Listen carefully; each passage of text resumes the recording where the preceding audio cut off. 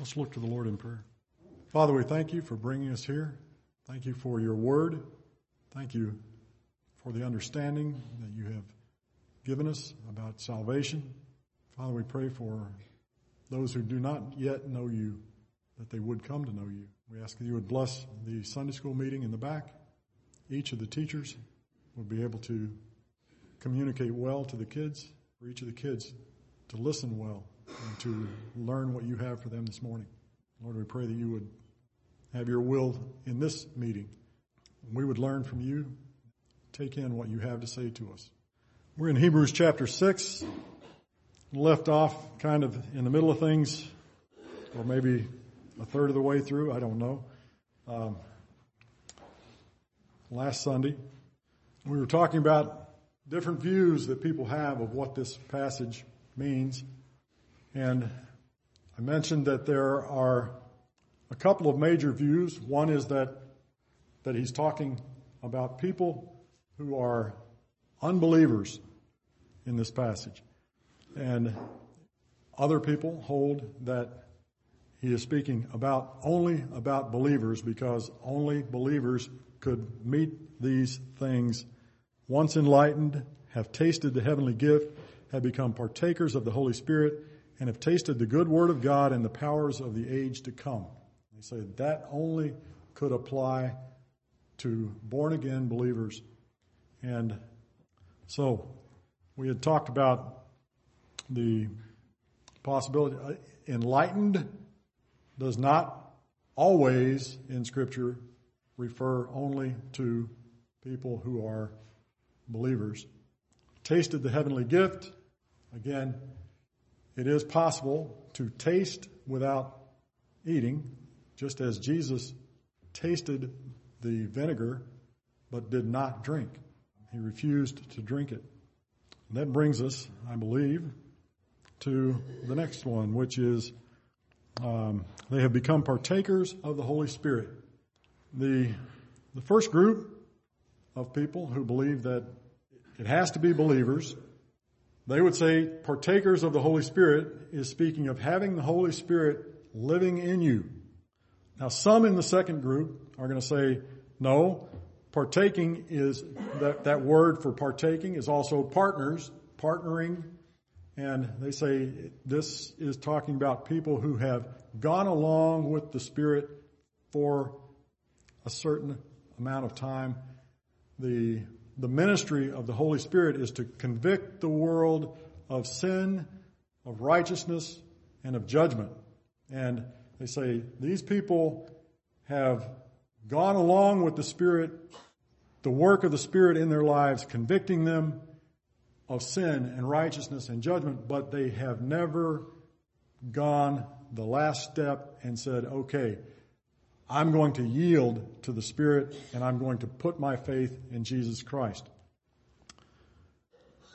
Others in the second group would say that partaking of the Holy Spirit just means that they were in the church, they saw the work of the Holy Spirit, they saw the miracles that were going on back then, and so perhaps he could still be talking about unbelievers who had just been recipients of, perhaps they'd had miracles performed that benefited them.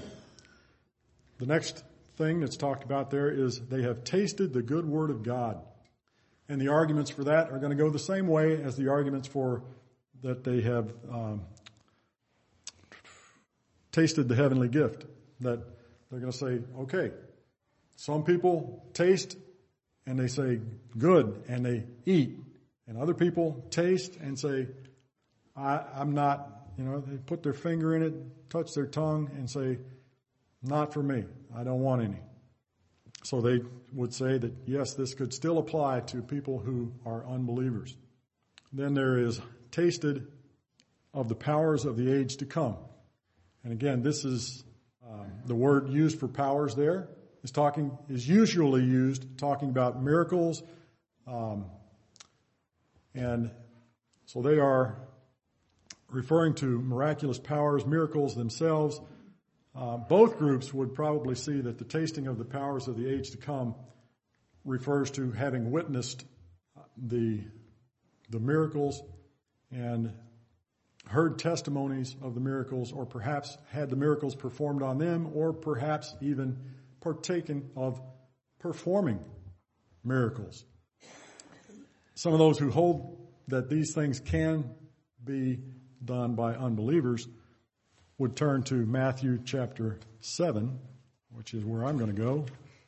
In Matthew chapter 7, verse 21, he says, this is Jesus talking at the end of the Sermon on the Mount. He says, not everyone who says to me, Lord, Lord, shall enter the kingdom of heaven, but he who does the will of my Father in heaven. Many will say to me in that day, Lord, have we not prophesied in your name, cast out demons in your name, and done many wonders in your name? Then I will declare to them, I never knew you. Depart from me, you who practice lawlessness. And they would say, okay, so there are some people who might have joined in with the church, have participated in all kinds of things, including been involved with miracles, and they still have never trusted the Lord Jesus as their own Savior. So most of the people who hold that unbelievers can be the ones that are being talked about here say that this passage is describing people who joined the church, so to speak. They were meeting with the church.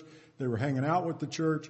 They were hanging out with believers, but they were not believers themselves, are like the people in the book of John. If you go to John chapter 2. In John chapter 2, verses 23 through 25, he says, now when he was in Jerusalem at the Passover, talking about Jesus, during the feast, many believed in his name when they saw the signs which he did. But Jesus did not commit himself to them because he knew all men. And he had no need that anyone should testify of man, for he knew what was in man. So there were people who had at least some degree of belief in Jesus, that he was possibly the Messiah, but Jesus did not commit himself to them. In John chapter 6, Jesus had just been talking to the people who had been there for the feeding of the 5,000, and they would have been happy to make him king, but Jesus was not looking to be made a king over them. And he told them some things that were a little hard for them to swallow. You could say they had had a taste of his power, but they found some of his teaching hard to swallow. Verse 60, John 6:60. Therefore, many of his disciples, when they heard this, said, this is a hard saying. Who can understand it? When Jesus knew in himself that his disciples murmured about this, he said to them, does this offend you? What then, if you should see the Son of Man ascend where he was before? It is the Spirit who gives life. The flesh profits nothing. The words that I speak to you are spirit and they are life. But there are some of you who do not believe. For Jesus knew from the beginning who they were who did not believe and who would betray him.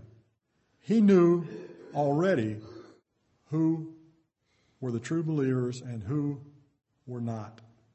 Therefore, he said to them, therefore I have said to you that no one can come to me unless it has been granted to him by my Father. From that time, many of his disciples went back and walked with him no more. So some of the interpreters would look at that and say, okay, this passage is describing some people like those ones in John chapter 2 and John chapter 6 who came and listened to Jesus and were ready to make him king even, but not on his terms, on their terms. And they were unbelievers. One commentator suggests drawing three circles. You got one circle over here with all the people who were just fully in the Jewish system, the temple sacrifices, all of that sort of thing. And They wanted nothing to do with Jesus. You've got another circle over here that has all of the people who were professing believers, saying, I believe, or they were hanging out in the church with the church people. There are advantages to being in that group, because in that group, the light is shined, so you get some teaching, you get some enlightenment, you get some understanding. The heavenly gift could be tasted there. You can see and hear and know things that God is doing. The Holy Spirit was clearly at work in the church, so they had a chance to see those things happening. The good word of God was taught there, and the signs and miracles, the powers of the age to come, were seen happening in that circle. So they would have an advantage in that they were witnessing these things. But within that group, there is a third circle of the people who actually truly believed in Christ for their personal salvation. And that guy gives examples from the Old Testament and the New Testament of people who had enlightenment and privilege but still made the wrong choices, such as Balaam the prophet. I'm going to go to Numbers chapter 22. We won't spend a long time there, but Balaam the prophet, he had some degree of enlightenment. One, he knew who the Lord was. Two, he knew God's plan. Look at verse 12. God said to Balaam, you shall not go with them. He's got some guys who come to him and they said, look, Israel is so strong, we need you to come and curse them, because we know that whoever you curse is cursed and whoever you bless is blessed. And God said to Balaam, you shall not go with them. You shall not curse the people, for they are blessed. So he knew who the Lord was. He knew the Lord's plan to bless Israel. And he claimed that the Lord was his God. In verse 18, I believe that is. Balaam answered and said to the servants of Balak, although Balak would give me his house full of silver and gold, I could not go beyond the word of the Lord my God to do less or more. So he knows who the Lord is, and he claims the Lord as his God. He knows that the Lord's plan is to bless Israel, but he dies on the side of the enemies of God. You find that in Joshua 13. This is considerable time later. Joshua chapter 13, verse 22. The children of Israel also killed with the sword Balaam the son of Beor, the soothsayer, among those who were killed by them. Balaam could not curse the people of God because God wouldn't let him. Could not curse Israel, but he talked to the people who wanted them to be cursed and convinced them that the best way to get Israel in trouble was to intermingle with them, which they did, and God judged over that. Lot's wife was somebody who was privileged. She got to go along with when the angels came to Sodom and told Lot and his family, you got to get out of here. We're going to destroy, God is going to destroy Sodom and Gomorrah. You need to leave. You need to leave now. And it said that the two angels took them by the hands and led them out. So she got to hold hands with an angel. She got out. She was privileged in that way, but her heart was still in Sodom. And she perished when Sodom perished. She was looking back at where her heart really lay, and she died. Simon the sorcerer in Acts chapter 8. I won't read all of 9 through 26, but 9 through 26 talks about Simon the sorcerer, who a lot of people gave great respect to. They heeded him because he astonished them with his sorceries for a long time. Verse 11. Verse 12, but when they believed Philip as he preached the things concerning the kingdom of God in the name of Jesus Christ, both men and women were baptized.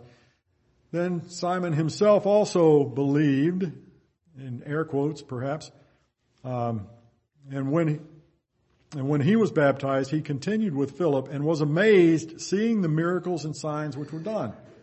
But then a little bit later, he sees when the Holy Spirit comes on the people, when Peter lays hands on them, and he says, wow, I want some of that.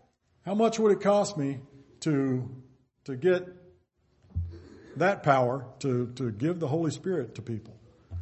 And Peter said in verse 21, you have neither part nor portion in this matter. Your heart is not right in the sight of God. Repent therefore of this your wickedness, and pray God if perhaps the thought of your heart may be forgiven you. For I see that you are poisoned by bitterness and bound with iniquity. And the last one we're all familiar with, Judas Iscariot. Judas Iscariot walked with Christ, lived with Christ for 3 years, hung out with the other disciples. Mark chapter 6, verse 7. Jesus called the 12 to him and began to send them out 2 by 2 and gave them power over unclean spirits. Verse 13, and they cast out many demons and anointed with oil many who were sick and healed them. Judas is there. He's part of this at the time. We know what happens to Judas. Judas was a covetous thief who stole from the group, and in the end he betrayed the Lord Jesus for money and then committed suicide. So they would see this as these are the people. This guy, this commentator would see this. These are the people that he's talking about here. That they had privilege, they had light, they had done miracles perhaps, and they still were not believers. Are there such people in churches today? Are there people who claim to be believers but don't truly know the Lord Jesus? There certainly are. And some of them are good enough at masquerading that we can't tell the difference. We don't recognize them perhaps. And there are some who may actually believe that they're on their way to heaven, like those people in Matthew chapter 7 who said, Lord, we were there, we did all this stuff, but they don't truly believe the gospel of grace. I'm going to flip to 1 John chapter 2, verses 18 and 19. John talks about some people like that. Little children, it is the last hour, and as you have heard that the Antichrist is coming, even now many Antichrists have come, by which we know that it is the last hour. They went out from us, but they were not of us. For if they had been of us, they would have continued with us. But they went out that they might be made manifest that none of them were of us. So yes, there are people in the church, even today, who are masquerading or believe that they're Christians and aren't. Are they the people who are being described in this passage in Hebrews chapter 6? I can't say that absolutely for certain. The views of this passage that are most comfortable to me as far as trying to interpret this passage are the ones that take into account the very Jewish Hebrew flavor of the passage and the context, the whole book.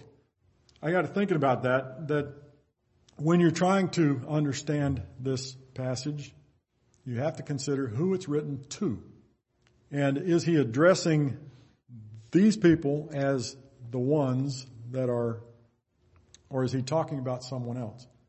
There is reason to think that's a possibility. There are some who see the fact that he has talked about you and we, and at this point he talks about those, them, and they in the passage that we're looking at there in 4-6.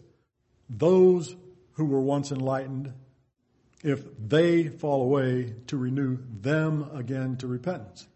They say, okay, so he's talking about different people.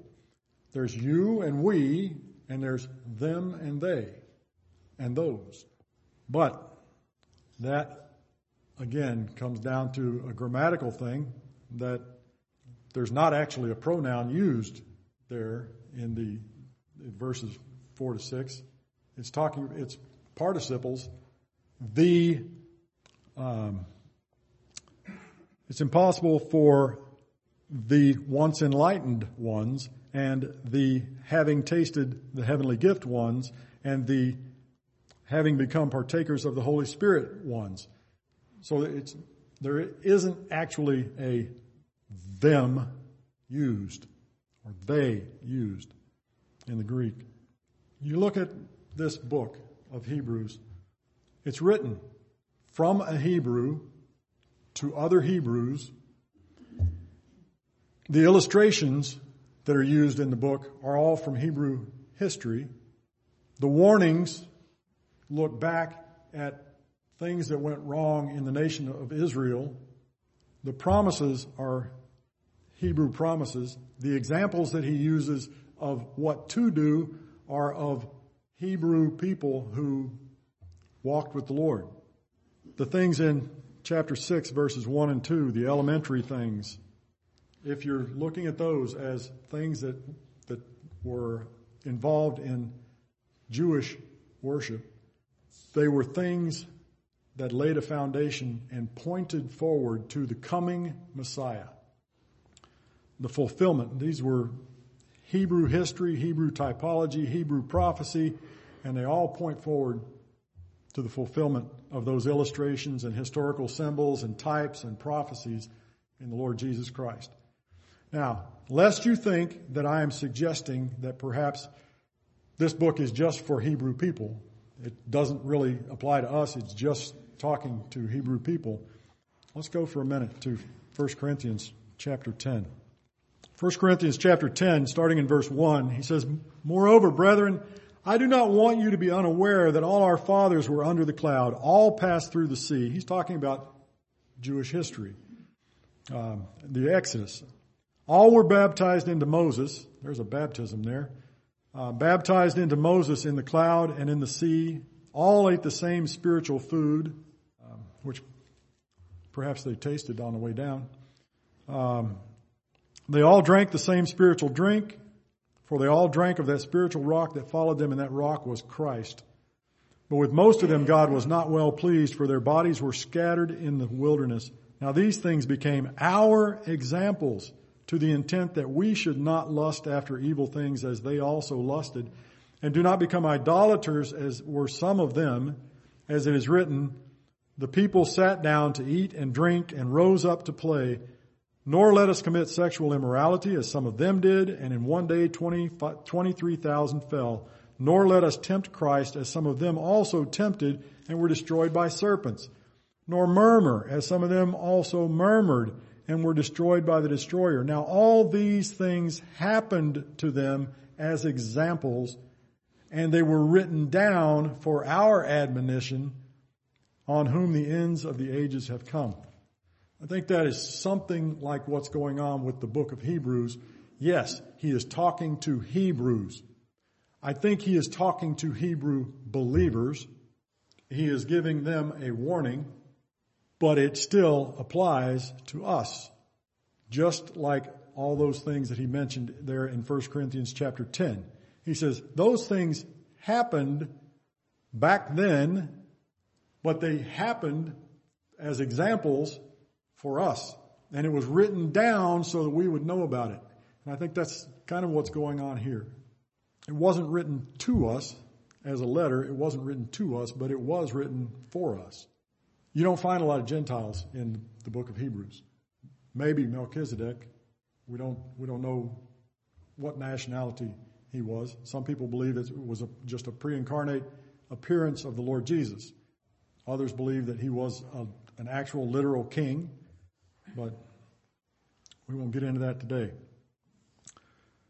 You also have Rahab. She was a Gentile, but she converted to the Hebrew religion, and she converted and married into the line of the Hebrews. was actually an ancestor of Jesus. And then only the other two I can think of in there would be like Pharaoh and Pharaoh's daughter. And they are just briefly mentioned. I think you have to look at this book from that kind of perspective. First commentary that I can remember talking about that was by a guy who suggested that the beginning verses of chapter 6 were to Jewish believers and telling them to make a decisive departure from the symbols and the types that they grew up on and make a total commitment to the Messiah who fulfilled those types. And he was one of the people, the guy who wrote that commentary was one of the people who believed that he was talking to people who were sitting on the fence. They had grown up Jewish. Now they've heard about Jesus and they're thinking, maybe this guy really is the Messiah, but maybe not. And they were waffling, which side of the fence do I get off on? And he was telling them, guys, you get off on the wrong side of the fence, you're not going to get another shot. I don't think that that's who he was addressing here. I think he is talking to believers. When he was talking about, when this guy was going through those things in verses 4 to 6, and he was talking about why they could apply to unbelievers, that was one of the guys who showed me that, okay, you could look at it that way. When he was talking about tasting the heavenly gift, he described that as they got a distinct impression of the quality of what was being offered. When they came and they met with the church, they got a distinct impression of the quality of what was being offered in Christ. And he tied that back to Kadesh Barnea. And Kadesh Barnea, if that doesn't ring a bell with you, it's Numbers chapter 13. Numbers chapter 13, we'll look at verse 33. Whoops. Sorry, there is not a Numbers 13:33. Yes, there is, but it's not the verse I need. Sorry, it's 23. It's talking about the spies. When the Israelite spies went into the land of promise, they're there at the border, ready to cross over into the land of promise that God had told them, brought them out of Egypt to go there. And the spies went in, and it says they came to the valley of Eshcol, verse 23.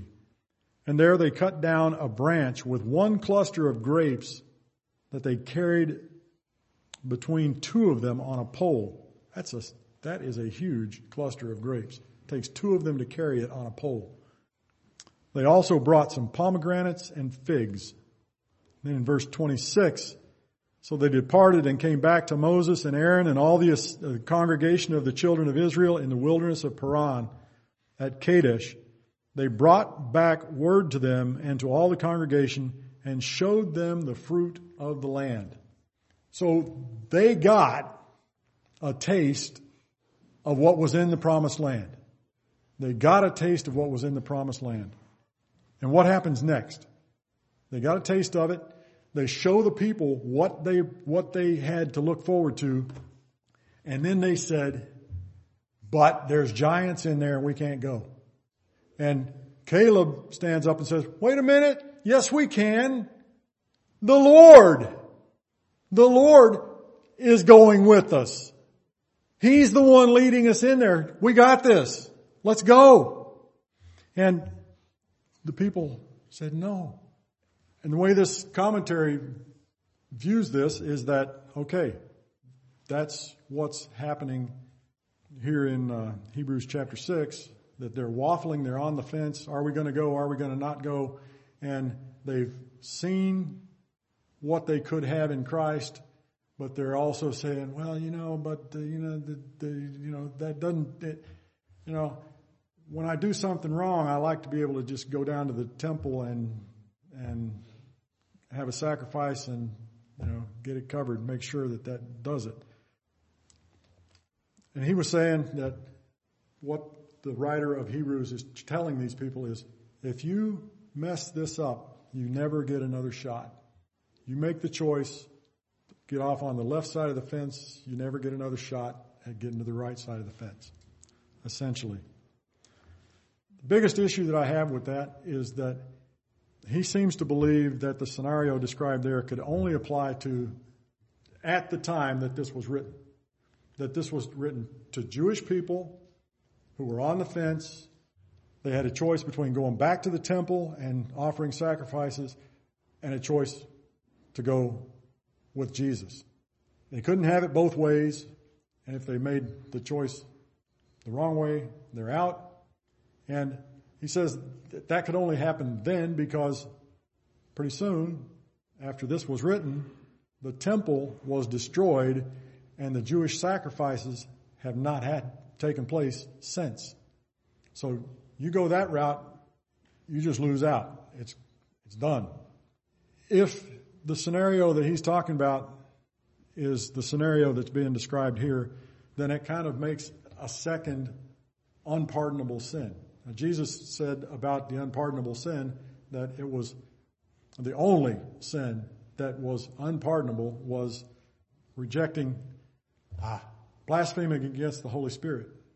And this would be making another unpardonable sin, that if you once had close relationship to the things of Christ and you turned your back on it, that's your last shot. You don't get another shot.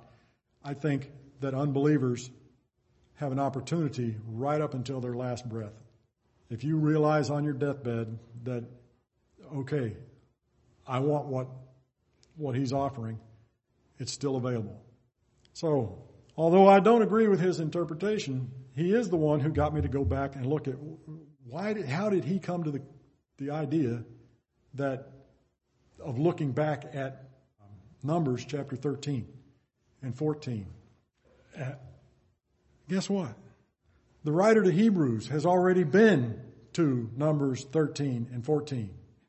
In chapter 3 of Hebrews, starting in verse 7, therefore, as the Holy Spirit says, today, if you will hear his voice, do not harden your hearts as in the rebellion, in the day of trial in the wilderness, where your fathers tested me, proved me, and saw my works 40 years.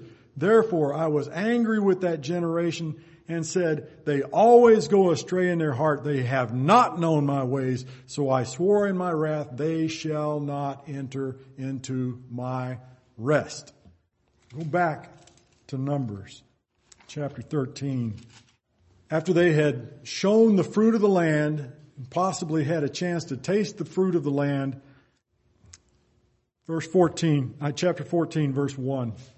Then all the congregation lifted up their voices and cried, and the people wept that night.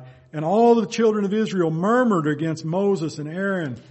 And the whole congregation said to them, if only we had died in the land of Egypt, or if only we had died in the wilderness. Why has the Lord brought us to this land to fall by the sword so that our wives and children should become victims? Would it not be better for us to return to Egypt?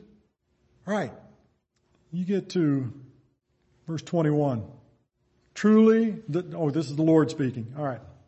Before we do that, Moses prayed for the people and said, pardon them.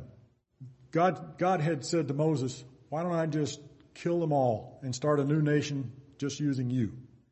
And Moses said, you can't do that because there are other nations who know that you brought them out of Egypt, and if you kill them all here, they're going to say he wasn't powerful enough to take them in, so he just killed them. Glorify your name. Verse 15. Now if you kill these people as one man, then the nations which have heard of your fame will speak, saying, because the Lord was not able to bring this people to the land which he swore to give them, therefore he killed them in the wilderness. And now I pray, let the power of my Lord be great, just as you have spoken, saying, the Lord is long-suffering and abundant in mercy, forgiving iniquity and transgression, but he by no means clears the guilty, visiting the iniquity of the fathers on the children and to the third and fourth generation. Pardon the iniquity of this people, I pray, according to the greatness of your mercy, just as you have forgiven this people from Egypt even till now. Then the Lord said, I have pardoned. I have pardoned according to your word. But truly, as I live, all the earth shall be filled with the glory of the Lord, because all these men have seen my glory and the signs that I did in Egypt and in the wilderness, and have put me to the test now these 10 times, and have not heeded my voice. They certainly shall not see the land of which I swore to their fathers, nor shall any of those who rejected me see it. That is what we found in chapter 3 of Hebrews. I swore in my wrath they will not enter into my rest. And we are out of time again, but I have talked to Trent, and Trent is willing to yield his spot next week. So I'm going to try to wrap up this passage in Hebrews chapter 6 next week. But please, if you care to, look at Numbers chapter 13 and 14 and see if you can figure out how that might apply here in chapter 6 of Hebrews. Father, we come. Again, we thank you for your word. And we ask that you would give us a good interpretation of your word. Lord, we ask that you would help us to interpret it correctly and to apply it correctly. In the name of Jesus, we pray.